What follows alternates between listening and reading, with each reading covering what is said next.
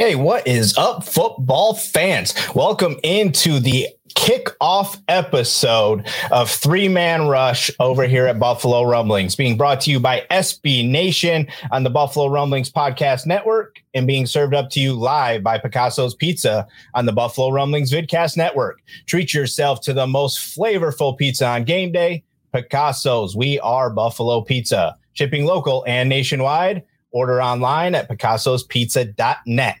This is it. We've got him in the house. The long-awaited debut of Three Man Rush with Big O, as you can see on the screen. What is up, Jerry? Welcome in, sir.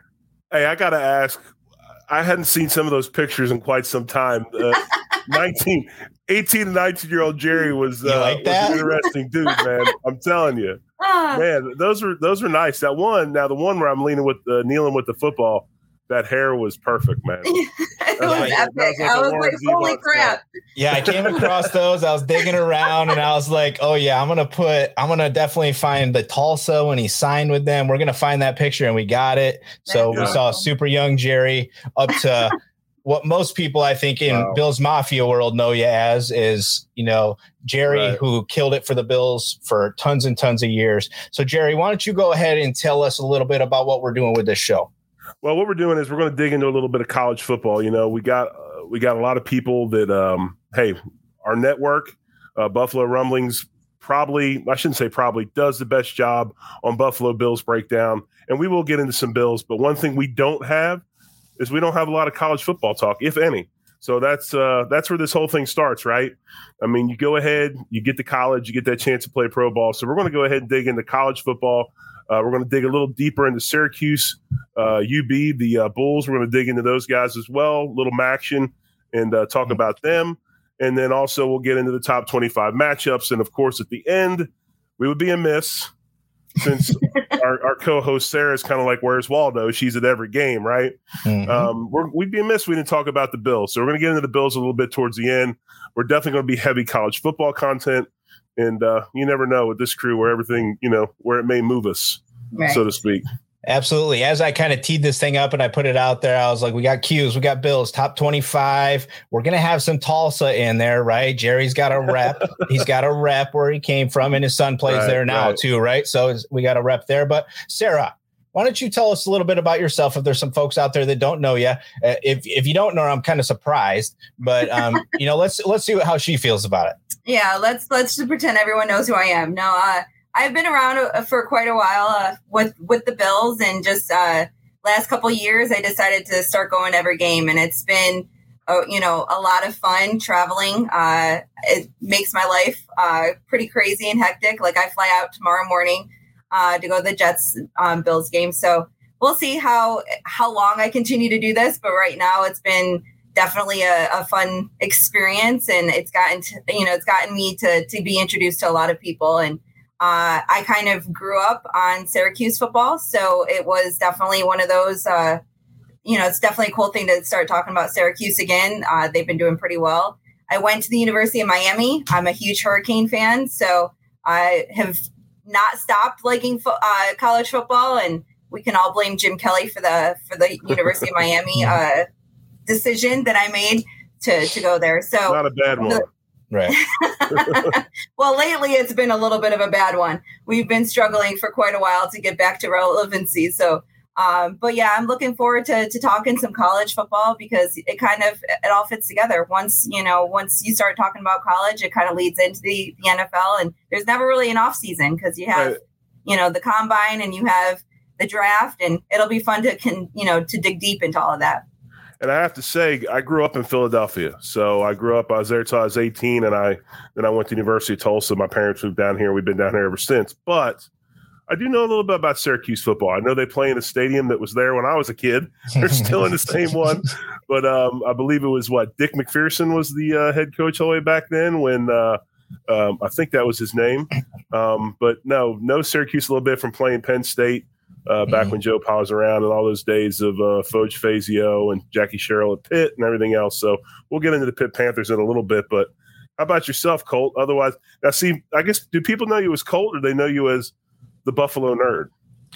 It's probably just Colt. I mean, the hope is that eventually it'll be the Buffalo Nerd, right? You know, is obviously that's what I do a lot of as the Buffalo Nerd Sports Podcast host, and put out all that material over there here on the Buffalo Rumblings Vidcast Network and Podcast Network Thursday nights, a little bit before this one. Richard and everybody was hanging out. And as Jerry and Sarah have kind of mentioned, we're going to be super college football heavy, right? So we're going to sprinkle in some live shows that will knock out and stuff like that. Besides that, you guys will mostly be able to find the show on Saturday mornings before you're getting ready to hang out and watch your college football and do all that kind of stuff. So we're really looking forward to pumping out some good stuff for you. We got a lot of material we're going to hammer through and have a lot of fun. And then, of course, we're going to end with the greatest football team in the NFL. The Buffalo Bills, right? Bills. Can't go wrong. So let's get right into it. We kind of start here with Syracuse. Sarah hit on it already. They were flowing, man. They were looking so good. Everybody was loving it. Now they've lost 2 in a row. Now they're good football teams they lost to, right? We can't say that they lost to bad teams, but they're kind of trending the wrong way. They got a matchup this week against the Pitt Panther team who's 4-4, and they go in there as the underdog, right? This is a team that people were talking about as one of the top teams in college football a couple weeks ago. So where are you two, Sarah, Jerry, on what's happening with Syracuse? Can they turn it around? What's going on? Go ahead, Sarah. I'll let you go first. Okay. So I think with Syracuse, they did lose two games in a row, but it was to good teams. Notre Dame is definitely not as bad as their record shows right now. They've put up some really good numbers against some really good teams. The fact of the matter is they actually were leading Clemson into the fourth quarter. So I'm definitely not, discouraged by them. Now, Pitt won the ACC last year. So I kind of feel like they're going in, losing 2 in a row. They're going into Pittsburgh. It's a hard place to play. So I kind of figured they would be the underdogs.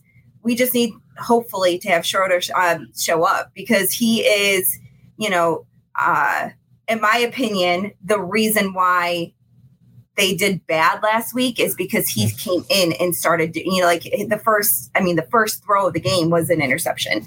And Schrader has been kind of the backbone. He's what has led them back when they've been down. He's been the second half of all these games. So I'm looking forward, and he was out the second half of the Clemson game. So I'm looking forward to having him come back and establish that he is still the number 1 quarterback on that team, because now that there's a little bit of a, controversy. But I'm looking forward to it. I think we can right the ship if they come out and perform the way that they did the first 6 weeks. Yeah. It's funny. It's amazing how fast people forget. Schrader was a guy that was projecting upward.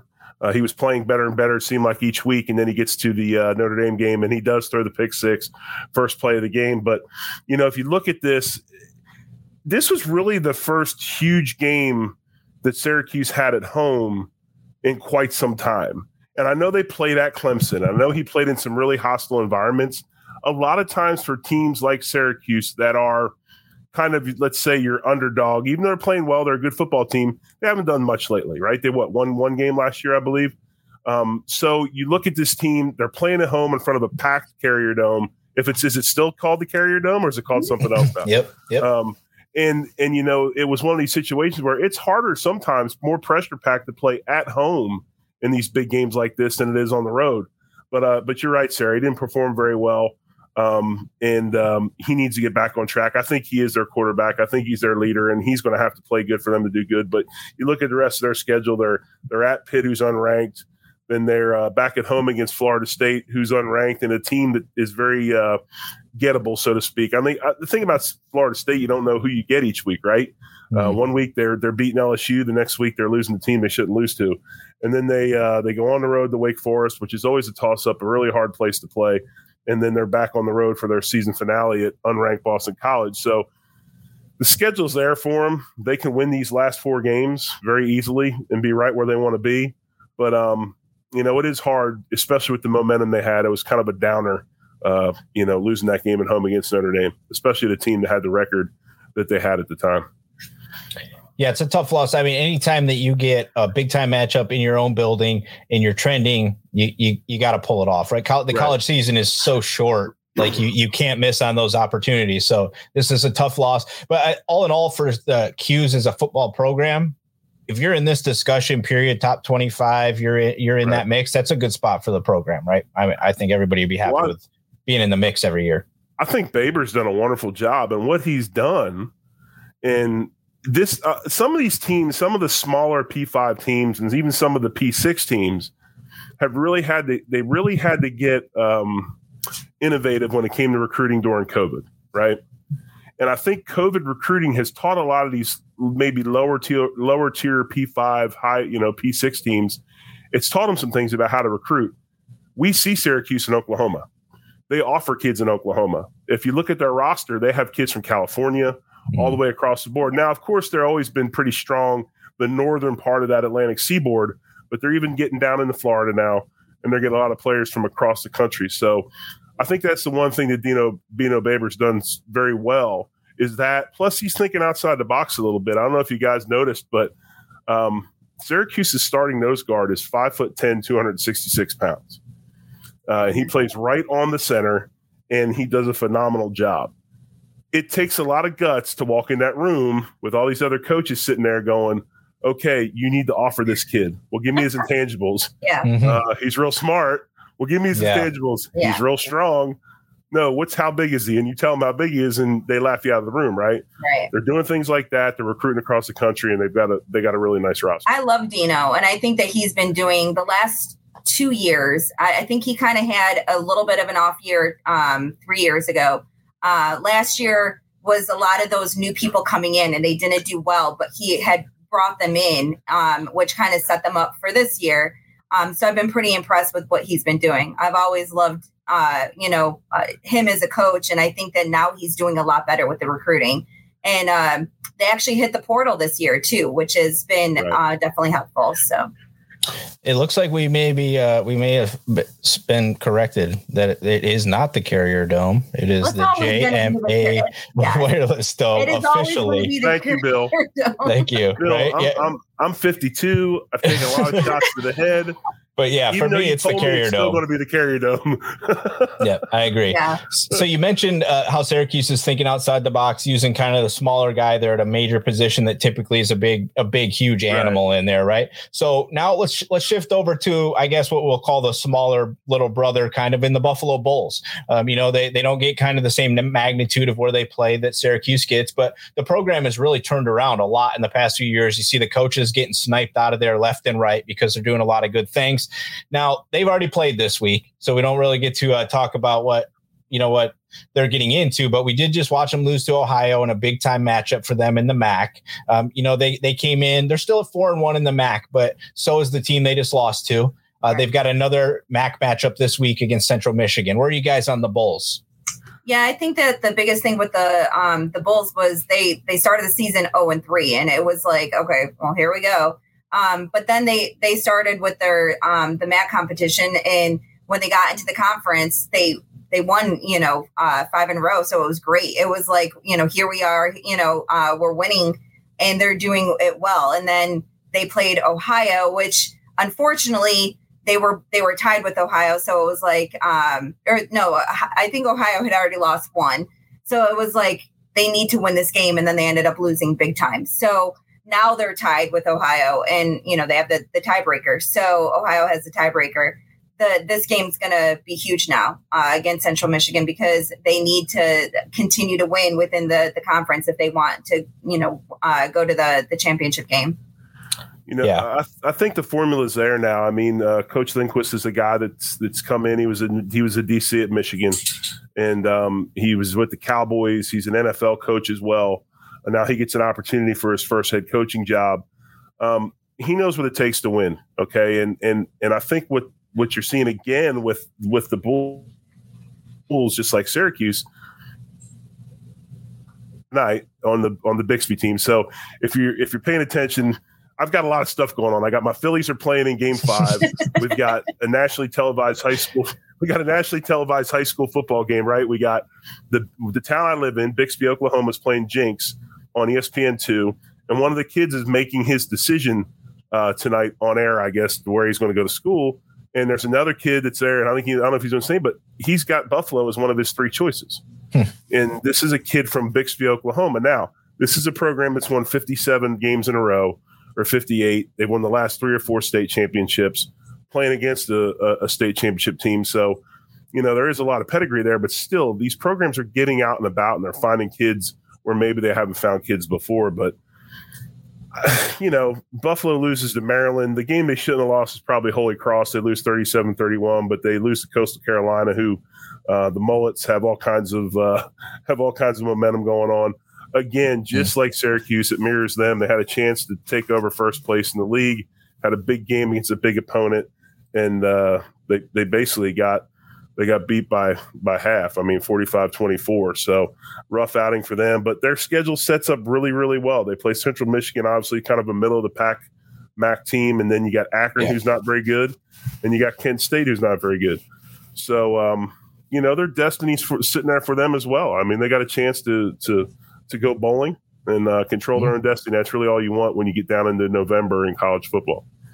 Yeah, absolutely. Yeah. So Central Michigan's 3-6. They're definitely one of the teams in the MAC that you're not as concerned with. So this is definitely a game Buffalo should be able to turn it back around. Speaking of the Mullets there from Coastal Carolina, they're currently up 21-14 against Appalachian State right now. Yeah. So that's right. There is college football playing right now. When we talk about the MAC being on weird schedules, there is other college football taking place right now too. But now let's talk about some big dogs a little bit, right? I think every year this playoff thing, it comes around, everybody's all irritated. No, our team should be there. Our team should be there. So I just want to get your guys' opinion. I just looked here before we got started. They have Tennessee at 1, Ohio State at 2, Georgia at 3, Clemson at 4, Michigan at 5, Alabama at 6, and TCU at 7. The only non-undefeated team is Alabama at 7-1. Everybody else is 8-0. Where are you guys at? How do you not have all the 8-0 teams at the top, right, for starters? But then how do you guys rank them? Do you have any issues with 4-5? Do you have where are you guys at on that? I have a big issue with 4-5. I think Michigan's is in that top 4. I don't think that Clemson necessarily deserves to be in that top 4. I think Michigan plays a tougher schedule. Now, obviously, a lot of these things are going to take care of themselves. Michigan has to play Ohio State, and there'll be some other big games, but and then obviously Georgia has to play Tennessee. But I think that Clemson's sitting at 4 for one reason only, and that's Boo Corrigan. I don't know if you know who Boo Corrigan is, but he is the AD that's over the selection committee this year, and Boo just happens to be the athletic director at NC State, which is a team that's in the ACC. So we've seen it before. We've seen it in Oklahoma a few years ago. Joe Castiglione was on the committee, and next thing you know, you saw Oklahoma squeeze in over some other teams. And so I think that Michigan should be in the 4. The other one I have a big time problem with is TCU sitting all the way down there at 8. I don't believe that they, I don't believe that ranking is appropriate. I think with their record, they should be sitting probably at 5 or 6, not where they are. That just kind of shows you what they feel about the Big 12.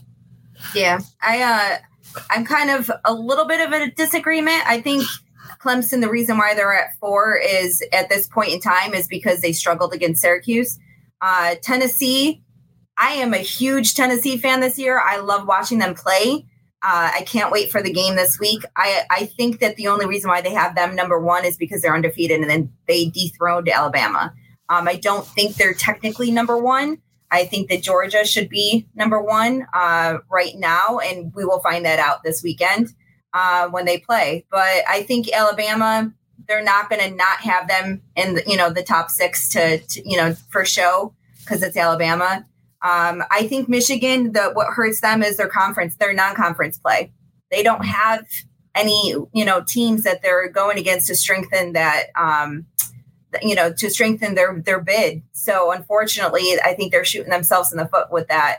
But with TCU, I'm kind of in agreement there. I think they should be higher, especially right now. I think that I kind of personally think they should be in there with the 5 or the 6. I don't kind of feel like Michigan should be there right now. But Oregon and who was the other one? That's the one loss team, USC.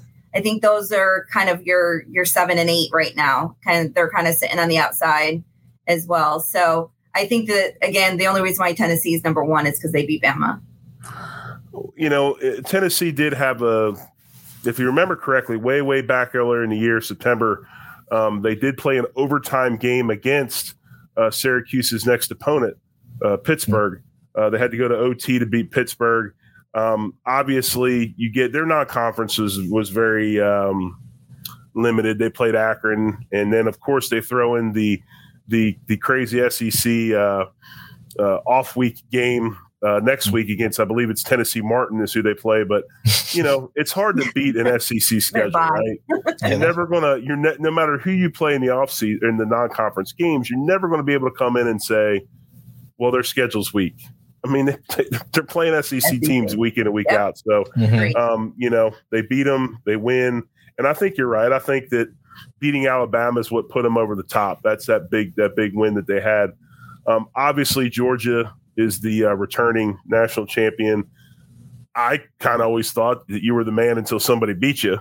But obviously, they feel Tennessee has a little more glow to them than Georgia. But that soon will be taken care of itself. And if Tennessee can pull that off, I think Harbaugh gets a raw deal. I think people don't like. There's a lot of people that don't like Harbaugh. That's why Harbaugh's not in the top 4. And I'm sorry, Sarah, if you're putting Michigan at 6 or 7, there's some sort of thing with khaki pants or Harbaugh. It might be my. Yeah, it might be my feelings with Harbaugh. I'm not a huge Harbaugh fan. Right, exactly. But I'm just telling you, if Harbaugh was coaching the University of Miami, you would be his biggest fan because he's a heck of a football coach. Now, I'm not going to argue. He is quirky as all get out, and he can be hard to like.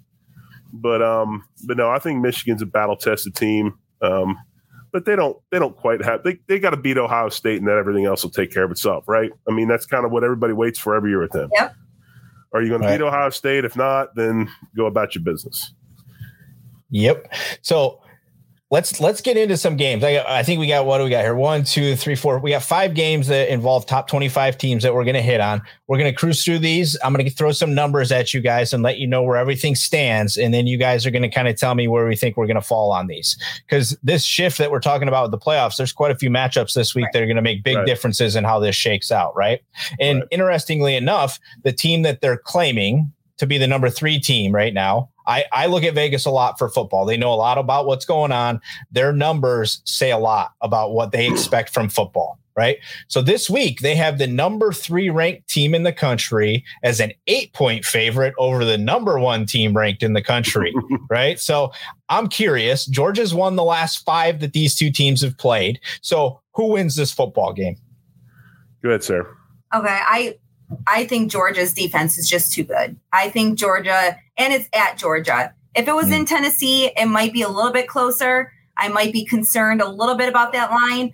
But at this point in time, I think that Georgia's going to win, and they're going to cover the spread. I have to agree. I don't, but I'm going to tell you what, I'm not putting any money on this game. That's kind of a sucker line. I think Colt kind of said it best. I mean, you're looking at, you're laying 8 at home. It's interesting, right? You're supposed to be the best team in the country. You're playing the best team in the country, right? So it's very interesting. And I think there's a ton of money on Tennessee. There's a lot of money on Tennessee, right? Because people look at the face value of it and say, but that's when I look at Vegas and say they've got a very good reputation to be about being right about things. And if they're willing to put a number out there like that, they truly believe that Georgia can win this game by 10 points or so, I would say. Yeah. Right. And I think that nobody's going to be ripping down goalposts and throwing them into the river, right? I mean, this is right. I mean, they're going to play between the hedges, and I can't go against Georgia. I just can't. I mean, it's. I mean, I'll be rooting for Tennessee. I'll be rooting. I want Tennessee to succeed. I think it's interesting that we finally have someone else in the SEC that's doing well. So I'll be rooting for them. I just don't think that there is a chance. I think that they have a great offense. I just think that they haven't played a Georgia defense. But you're looking at 2 teams offensively, total yards. Tennessee's 3rd, Georgia's 4th, right? Passing yardage, Tennessee's 4th, Georgia's 11th. Rushing yards, they're both the same, 46th and 41st. Points scored, Tennessee is 1st in the country with 49.4 points a game. Georgia at 41.8. So if you look at all these numbers and you look at everything that goes with it, the one thing that I will say, 3rd down conversion, Tennessee 20th, Georgia 14th. The thing is, when you look at this and you start looking at that many offensive numbers that are the same, where is the difference? And the difference is in the defense. And, you look at Georgia, total yards, 6th, passing yardage, 29th, rushing yardage, 10th. They're giving up points. I'm with Sarah on this one. That defense is what makes a difference. And you know what? I wouldn't doubt if there wasn't a big special teams play as well. Yeah.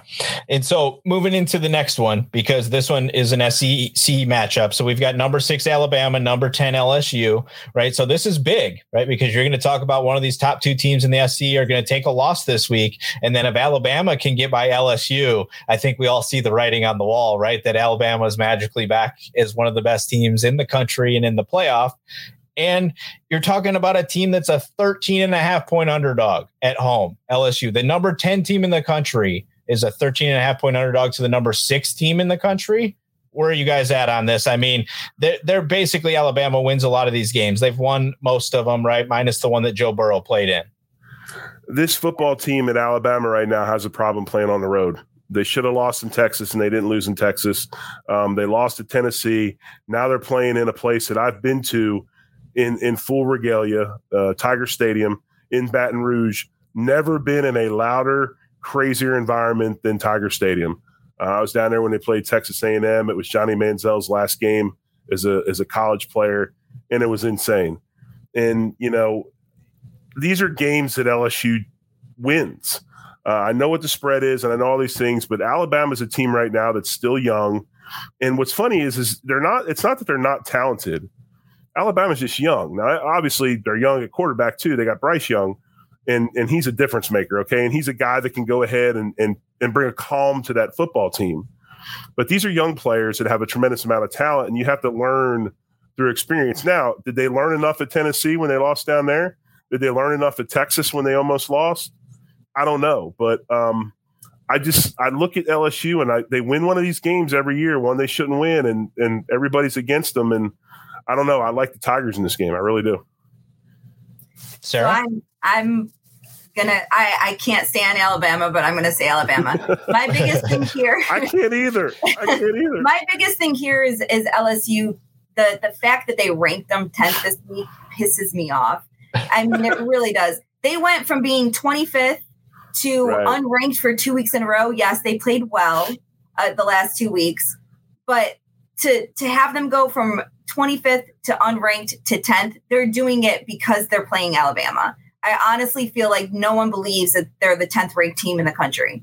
I don't like it at all. And when I saw the rankings come out this week, I said, are you kidding me?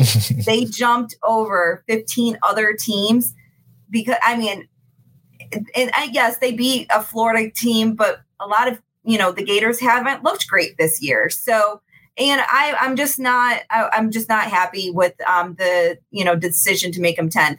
With that being said, I think the game is closer than Alabama fans want, being that it is on the road. But I don't think that Alabama has anything to worry about. I think they'll come out with the victory. I don't know if they'll cover the spread, but I think they'll definitely come out with the victory. What I will say about this game is this, and Brian Kelly falls into this category for me, like Jim Harbaugh does for a lot of other people. Can't stand Brian Kelly. I'm not a big Brian Kelly fan, okay? Now, I didn't say anything about that. I didn't put words in your mouth. I didn't want to imply anything. I'm just saying. But anyway, and by the way, if Dockers are very uncomfortable. If I look at Brian Kelly, I'm not a fan all the way back from when he was at Cincinnati. But what I will say is this: he's a really good football coach, and if you don't think he's not going to win games at LSU, he's going to win games. This type of game, this might be too big, too early, but it would not shock me if they win it. Like I said, I'm still picking them. But Brian Kelly's a good football coach. I'll have him ready. Yeah, I'm not a Notre. I hate Notre Dame. So I am with you. So we agree on something else. There you go. So the feelings come over from Notre Dame. So yes. Yes, yeah, exactly. And the money agrees with siding with LSU in this game, obviously at 13.5 points. It feels very much like an NFL division game, right? These teams are familiar with each other. They get a lot of action with each other. It's hard to see these games really get into blowout type of atmospheres that you're talking about double-digit victories. So, yeah. Very evenly matched. Again, if you look at stats, I'm sorry, Colt, to cut you off. Just real quick. Go. Another very evenly matched game. There's a few areas that are a little bit skewed, but another good game that should play out well this weekend. Yeah, definitely looking forward to it, and it's going to make a big determination in what happens, right? Like moving forward. So absolutely. Huge. So let's move over to Texas. We got Texas is ranked 24th in the country. They're going up against Kansas State, ranked 13th in the country. Texas is the favorite here, minus 2.5 points. Texas has actually won five of the last five times these teams have matched up. Texas has won. Interestingly enough, Texas's last loss was to Oklahoma State a couple weeks ago, and then they went on the bye. And then Kansas State, who they're getting ready to play, went out and waxed Oklahoma State last week, 48-0. So where are we at on this one? And I called that one. That I felt good about that one. I've just like Tennessee, I've been watching a lot of Kansas State this year, and I'm all for them winning. I know Texas, has kind of gotten a little bit of the, raw deal, losing a couple of close games and falling out of the 25, and now I think they're 24th or 20. Yeah, I think they're 24th ranked now. 24th. But with that being said, I think most people have Texas. I am going to go with my heart right now and say I am going to root and pick Kansas State. I loved what they did last week. Texas lost to Oklahoma State, and like you said, and I think that the only thing that Kansas State has going against them is they have a team coming in here who is coming off a loss, and they're coming off of a huge, victory. So I hope they don't have the hangover, and, we'll see. But it's at Kansas State, and that's another place, Manhattan, Kansas is one of those places. I think they seat like almost 100,000 fans. It's a hard place to play. So I'm looking forward to it. And I'm going to go with my heart on this one and say Kansas State. I will say this, that if Jerry O was a college football team, he would be Kansas State. Everything that they do, I love. I'm a huge Kleiman fan, was a huge fan of his when he was at North Dakota State, and he's brought that same attitude to Kansas State and Manhattan. And what he does is he's another think outside the box guy. He has his principles that he sticks with. They're going to be physical. They're going to run the football. They're going to play defense. But the way they recruit, they find guys that are outliers. They find guys that maybe aren't right for the position they play, and they move them to another position. This is a la Gary Patterson back when he used to be at TCU. That's what he did a lot of. There's a lot of tight ends that they were playing defensive end and things like that. This is a really, really good football team without their starter at quarterback. Adrian Martinez, the transfer from Nebraska. He supposedly is still going to be out this week, we think. Howard, I believe is his name, the kid that came in and has played for him for quite some time, is doing a wonderful job. Got dinged up a little bit in that TCU game, but has come back and is playing well. I love this matchup because it's two polar opposites. It's a school with a huge, huge pedigree, with a huge budget, and a bunch of arrogant fans who think that they're the top echelon of college football, against a school that was brought back from the dead by Bill Schneider, that plays in Manhattan, Kansas, an oasis in one of the ugliest states in our country. Okay. And they every Saturday in the fall, they find a way to be joyful, and that's by playing good physical football, right? And so I like K-State here. I'm going to pick K-State because I will always, I don't care how fast, how athletic, I will always take the tougher, more physical football team over the prettier finesse. He says left lane hammer down, or all gas, no brake. It's kind of like halfway on the gas, or all gas, a little bit of brake. I'm taking K-State. I love what they do. I think they're incredibly underrated, and I think you're going to see them make a lot of noise on New Year's Day in a big bowl. I love it. Absolutely love it. I mean, the people at Texas might not like your assessment very much, but I think it's great and I love it. So absolutely. I think that right now the money though is it's favoring Texas at this point in that one. So we'll see how it all plays out. Right. The money has favored Texas right from the start of time. Right. Right.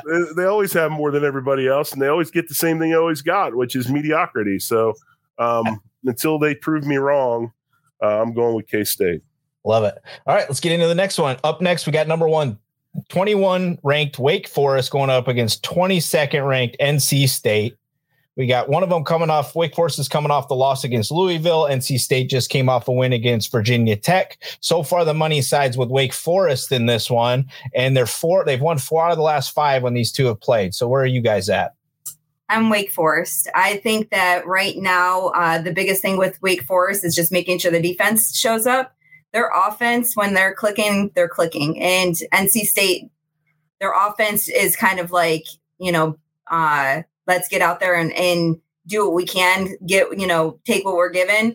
But they're not, showboating. They're not doing anything, great, but they do have a decent defense. So in my opinion, Wake Forest, if they come out there and actually have a defensive game plan going, they're gonna do better just because of how explosive their offense can be, and their quarterback is ridiculous. I'm probably gonna see. I get too wrapped up in some of these things. You don't like this program either. What's that? You don't like this program either. Should we mute you before you get started? No, I like both these programs. And the thing is, I like NC State too much because I get too personal about teams sometimes. Really good buddy of mine, Charlie Wiles, the coach for years at Virginia Tech. He played at Murray State with some of my real good buddies. He was a good friend. He played with his Bud Foster's roommate at Murray State. Then he went up to VTech and coached for Bud. He's the D-line coach with Bud Foster at VTech for all those years. And then when Coach Beamer left, they made some changes. So Charlie's now at NC State. So I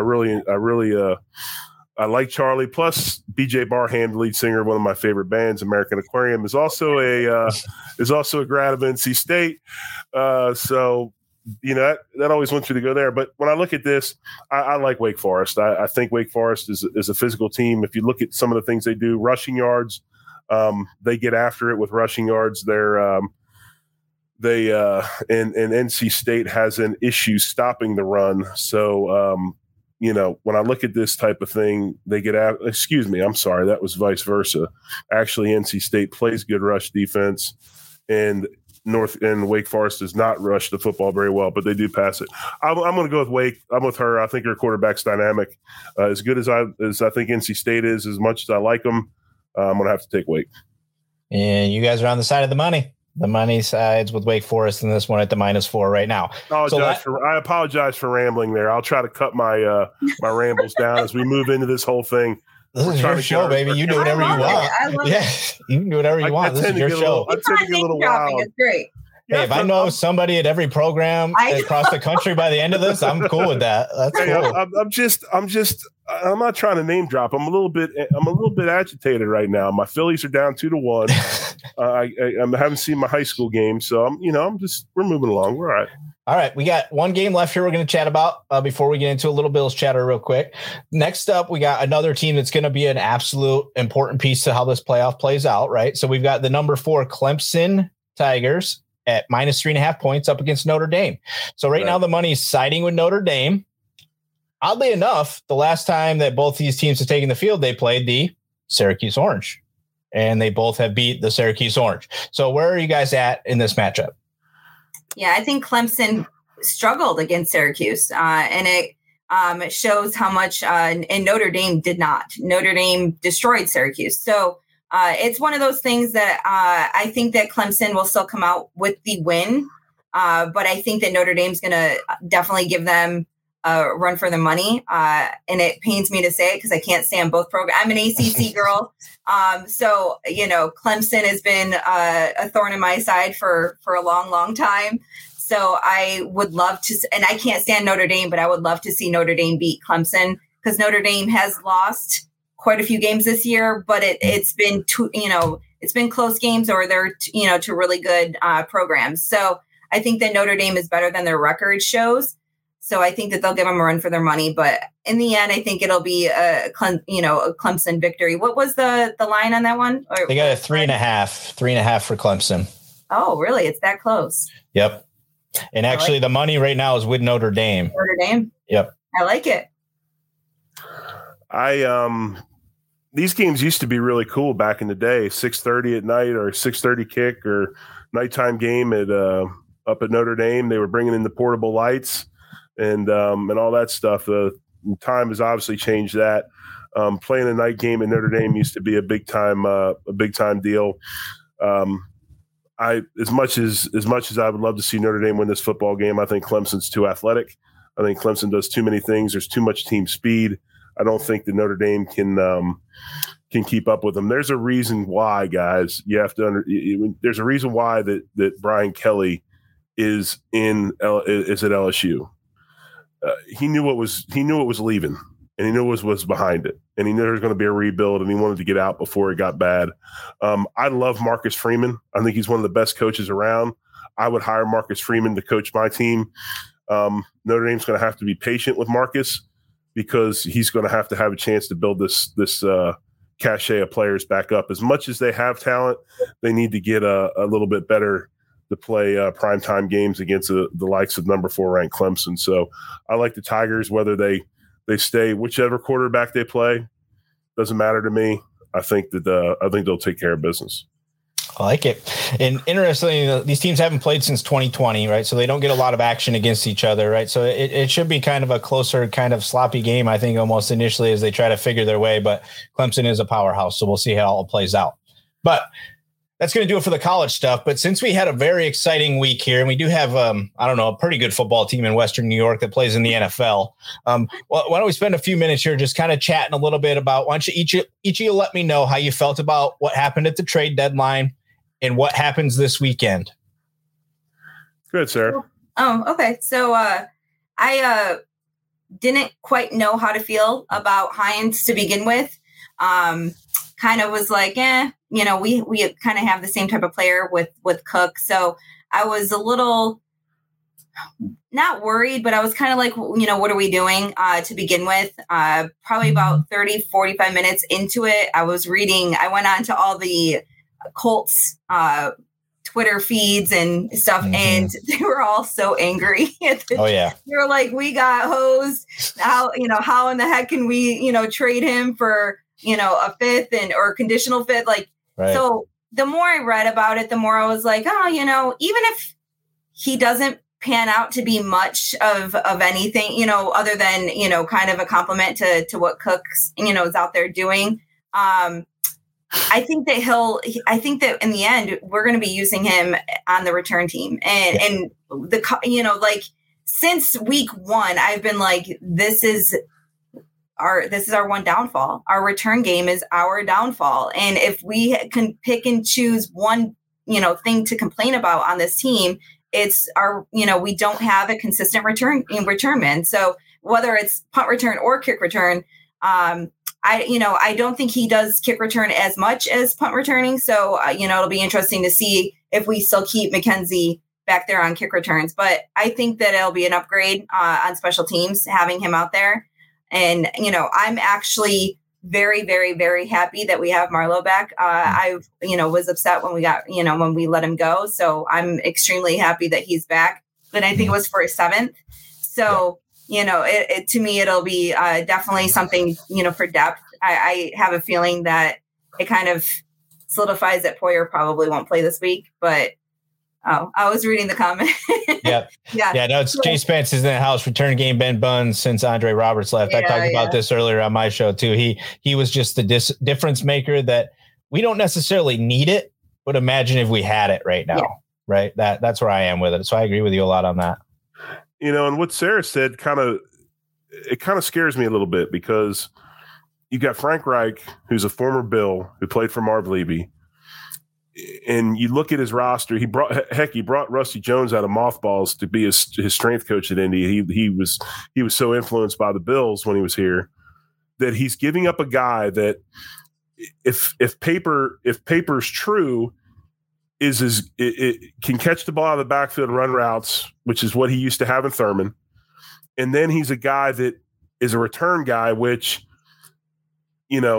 Frank knew how important special teams were to Marv Levy. Marv was the first special teams coach in the NFL, was George Allen's special teams coach, I believe, at San Francisco, if I'm not mistaken. And so he's given up a guy that's as good out of the backfield, catching the ball like a Thurman, and then a guy that's great in special teams where's the rub here? What I'm scared because if that guy really, if you just gave us that guy, why? Why did you do that? Is it a contract thing? Are you worried about not being able to re-sign him? Does he not fit with your offense? But I told, I was on the Hump Day show last week filling in for Spence, and I told Joe, I said, my dream would be a back that is a out of the backfield back. We've got Singletary's doing a great job running the football. If we had either like a big monster power back or a guy that could play in the passing game with what we do passing game wise would be a huge fit. And we got that in Hines, plus a returner. It's almost like, when you bought something for the regular price, but you got 33% more, right? Right. That's how I look at Hines. And I'm excited to see what he can do. I think he's going to be a quick study. I think he's going to get in there. And I think that he's going to do good stuff. And then the Marlowe pick back up, that just tells me that we're not going to see Poyer for a while. And but it also tells me that we've got a little bit of insurance now if we have some issues back there. So great to see him back. Obviously, his family's excited to be back in Western New York. Right. I mean, what a public service announcement for the city of Buffalo and for other free agents in the league. When you want to ask somebody about what's it like playing in Buffalo, just look at that tweet that his wife put out there. Yeah. I mean, that was amazing. So great job by being again. If you haven't seen it, everyone look it up because it'll tug at your heartstrings just a little bit. Yeah. So great job by Bean. I think he did a wonderful job again, getting us what we needed right before the trade deadline. Yeah. I think that speaking to your Hines thing a little bit, I would say it's mostly contract. This is his last year, right? And if you read the tweets that kind of came from him afterwards and what he said to some folks about just not wanting to constantly have quarterback turnover, like every year he's coming into a new quarterback. I don't think he was going to be in Indianapolis next year, period, dot, probably end of story. So getting a little bit, you get Zach Moss, he's cheap. You got another year on his deal. You see if maybe something works out, but I agree. It's a little fishy sometimes, but maybe Reich's just giving us a little final, hey, go get that Super Bowl since we're not getting it. Or maybe the Colts are just offloading. I actually think that he has another year or two left on it. I think it's like it's 4.5 and 5. And then Hines has 2 years with us, but none of the money's guaranteed, and he has 2 years. But I was speaking more towards Indianapolis getting Zach Moss left on a cheap deal, So maybe they're offloading because they know that they were going to probably cut him in the offseason. They got some, picks now. I think that when they benched Matt Ryan, it was kind of like, okay, so this is what they're doing. Giving up. So a little. Their offensive line needs help. Even Taylor hasn't looked like Taylor. So I think that might be more of the reason, but I'm looking forward to seeing what we do with him. I've been watching a couple of the practices and it's been interesting. I like it. Looks good. Yeah, I listened to McAfee quite a bit, and he lost his mind when they traded him. He was on the air when the trade went across, and he was like losing his mind that they let him go. We've had some quick dudes and some things like that. Singletary, of course, is real quick. We haven't had a lot of straight line speed at that position in quite a while, and Hines is that he can roll now. Yeah. Anytime he has the ball in his hand, he can go touch the pad. So I'm excited to see him play. Yeah, I think also it's a great move because we've shown Bean and McDermott have shown that they love veteran presence, right? So I'm just viewing this as like Hines is capable. If something bad happens to Singletary, then Hines could carry a majority of the load. We've seen him do it before. If you need somebody to block in crunch time in a playoff game and they're coming, you might not feel comfortable rolling Cook out there, right? So maybe you say that's why this guy's here. But so let's hit on the Jets this week a little bit here real quick. Any concerns? There's always concerns, right? What would it be? Where do you think they can get us? You're going to hear me say this more than any saying that I say as far as NFL football goes, and it's this. Those guys get paid as well. And anytime you're playing professional athletes, things happen. I think the Jets, they picked up – who's the running back they picked up from James Robinson. Yeah, they picked up James Robinson. They're kind of trying to figure out their identity, which is run the football. They got Wilson, a quarterback, can run a little bit, take some of the pressure off of him to allow him to continue to develop. They still want to play real good defense. Yep. The thing about the Bills, and again, I brought this up on the Hump Day show. It is really hard being that team when you are the best supposedly in the league because, and I'm not going to go to the old cliche, we get everybody's best shot every week, I I like that cliche. Yeah, well, that's if you live down here, think, if you live in Oklahoma, that's what you hear from the Sooners every week. We're going to get everybody's best shot every week, and then, to explain why they lost. But it's one of those things where the Bills right now, it's human nature. I believe in biorhythms and all those kind of crazy things. And it's hard to be, as a human being, to be up every week. At your top of you try to be, but it's hard. I mean, they just came off of a very emotional Sunday night game. Even though Green Bay wasn't a great opponent, there was still a lot there. And you saw what happened in the second half, right? They came out, they were beating on them, and they sat in the locker room, and they probably, somebody, just put their feet up or whatever and decided to coast through the second half because they knew they could. Sometimes you got to watch that because it can bite you. And what I'm seeing out of Josh Allen, of all the good he does, he has a tendency to get sloppy with the football, especially early. Now, I know this past week he had 2 turnovers in the second half, but if you look at Miami, you look at Baltimore, you give teams like that energy. Mm-hmm. Now, next thing you know, it's a little bit harder to play them. So, as long as we take care of business early, Josh protects the football, I'm okay. But my biggest thing with him is big early turnovers. He can't have them. Yeah. Sarah? I think my biggest concern right now is still looking at the injury report. So seeing that, Poyer obviously did not participate. I'm sure he's pretty much out. Edmonds did not participate or limited. Milano, same. If we don't have both of them at linebacker, that does concern me a little bit. I know that they don't have Breece Hall anymore, so I'm not as concerned about Robinson as I would have been about Breece. Right. But to not have 3 of the most important pieces, and then Von Miller today, he went from a vet rest and now all of a sudden having an ankle. Don't know quite what's up with the ankle, but it's concerning. That technically 4 of our biggest pieces on defense could potentially either be limited or not play. So that's kind of my biggest concern. And then the other thing is because it's within the division, just beating ourselves with stupid things. You always go in there, wondering, is this going to be a Miami game or are we just, because Miami, in my opinion, we beat ourselves. So I just want to make sure that we go in there not overlooking them and just, having a good game.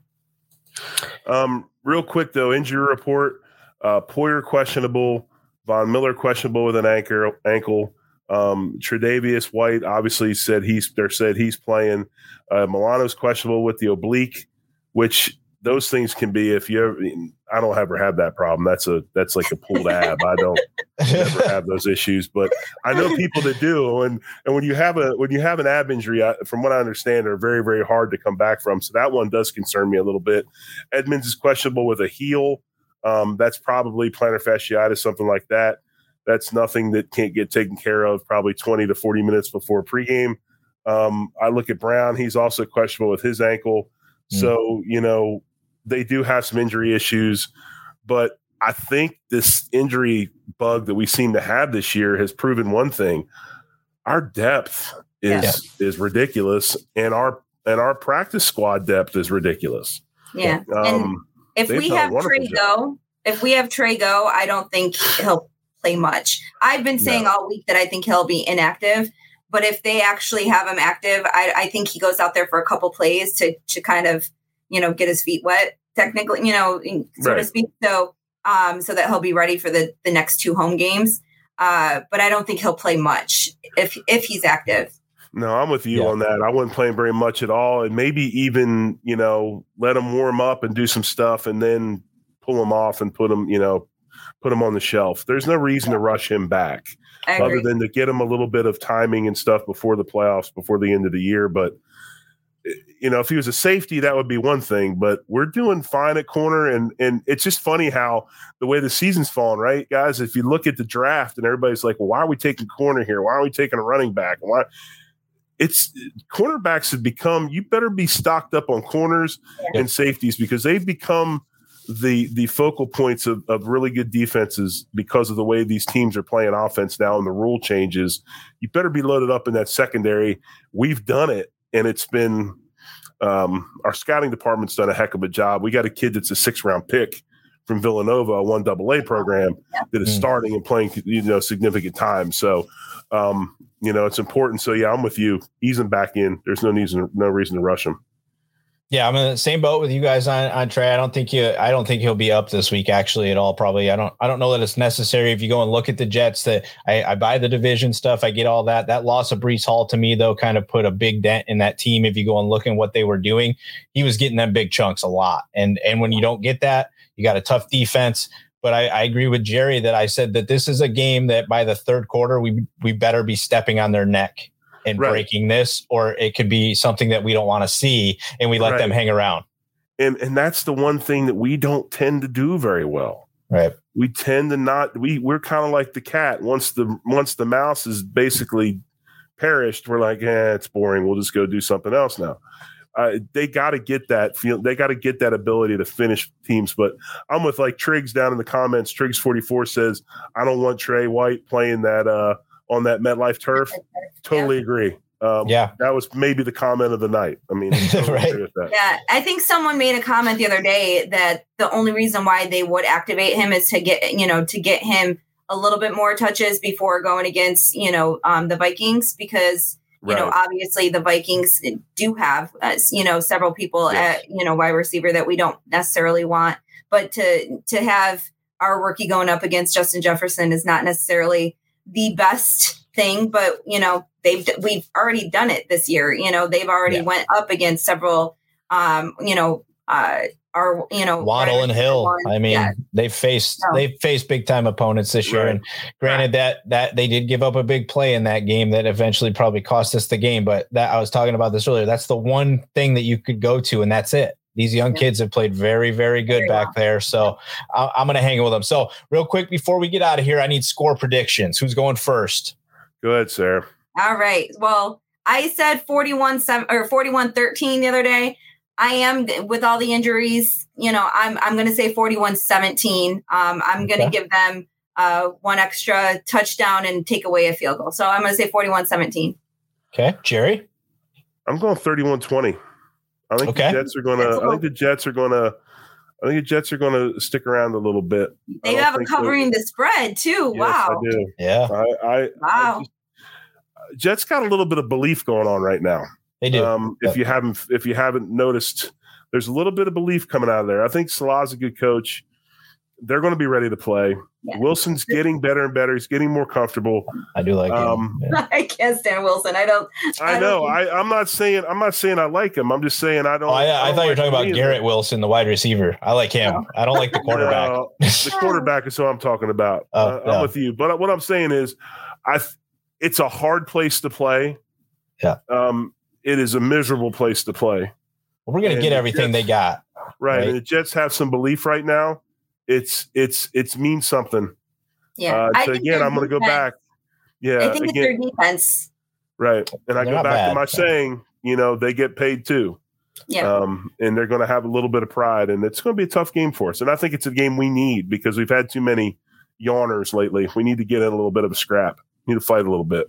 This is going to be the best team top to bottom, though, that they have played all season. They haven't played anything close to what they're going to have come into that building this week. But I'm around you guys. I had 34-17. That's where I'm at. I think it's a game that, like last week, I thought we would be 4 touchdowns, a couple field goals around in that range. So I'm going to stick with that this week. So ultimately, hopefully next week we'll be talking about a Bills victory when you guys are listening to us as we're getting ready to take on the Minnesota Vikings. Again, this is the 3-man rush with the man himself, the Big O, Jerry Ostrowski. It's the first show of the season for us, so hopefully you guys enjoy what we're up to over here. Make sure you hit the like button below. You're subscribing. Make sure you guys look down in those show notes. You can follow Jerry. You can follow Sarah. You can follow myself. You can follow the show and find out everything that we're up to. And, of course, go Bills. Go Bills. Love it.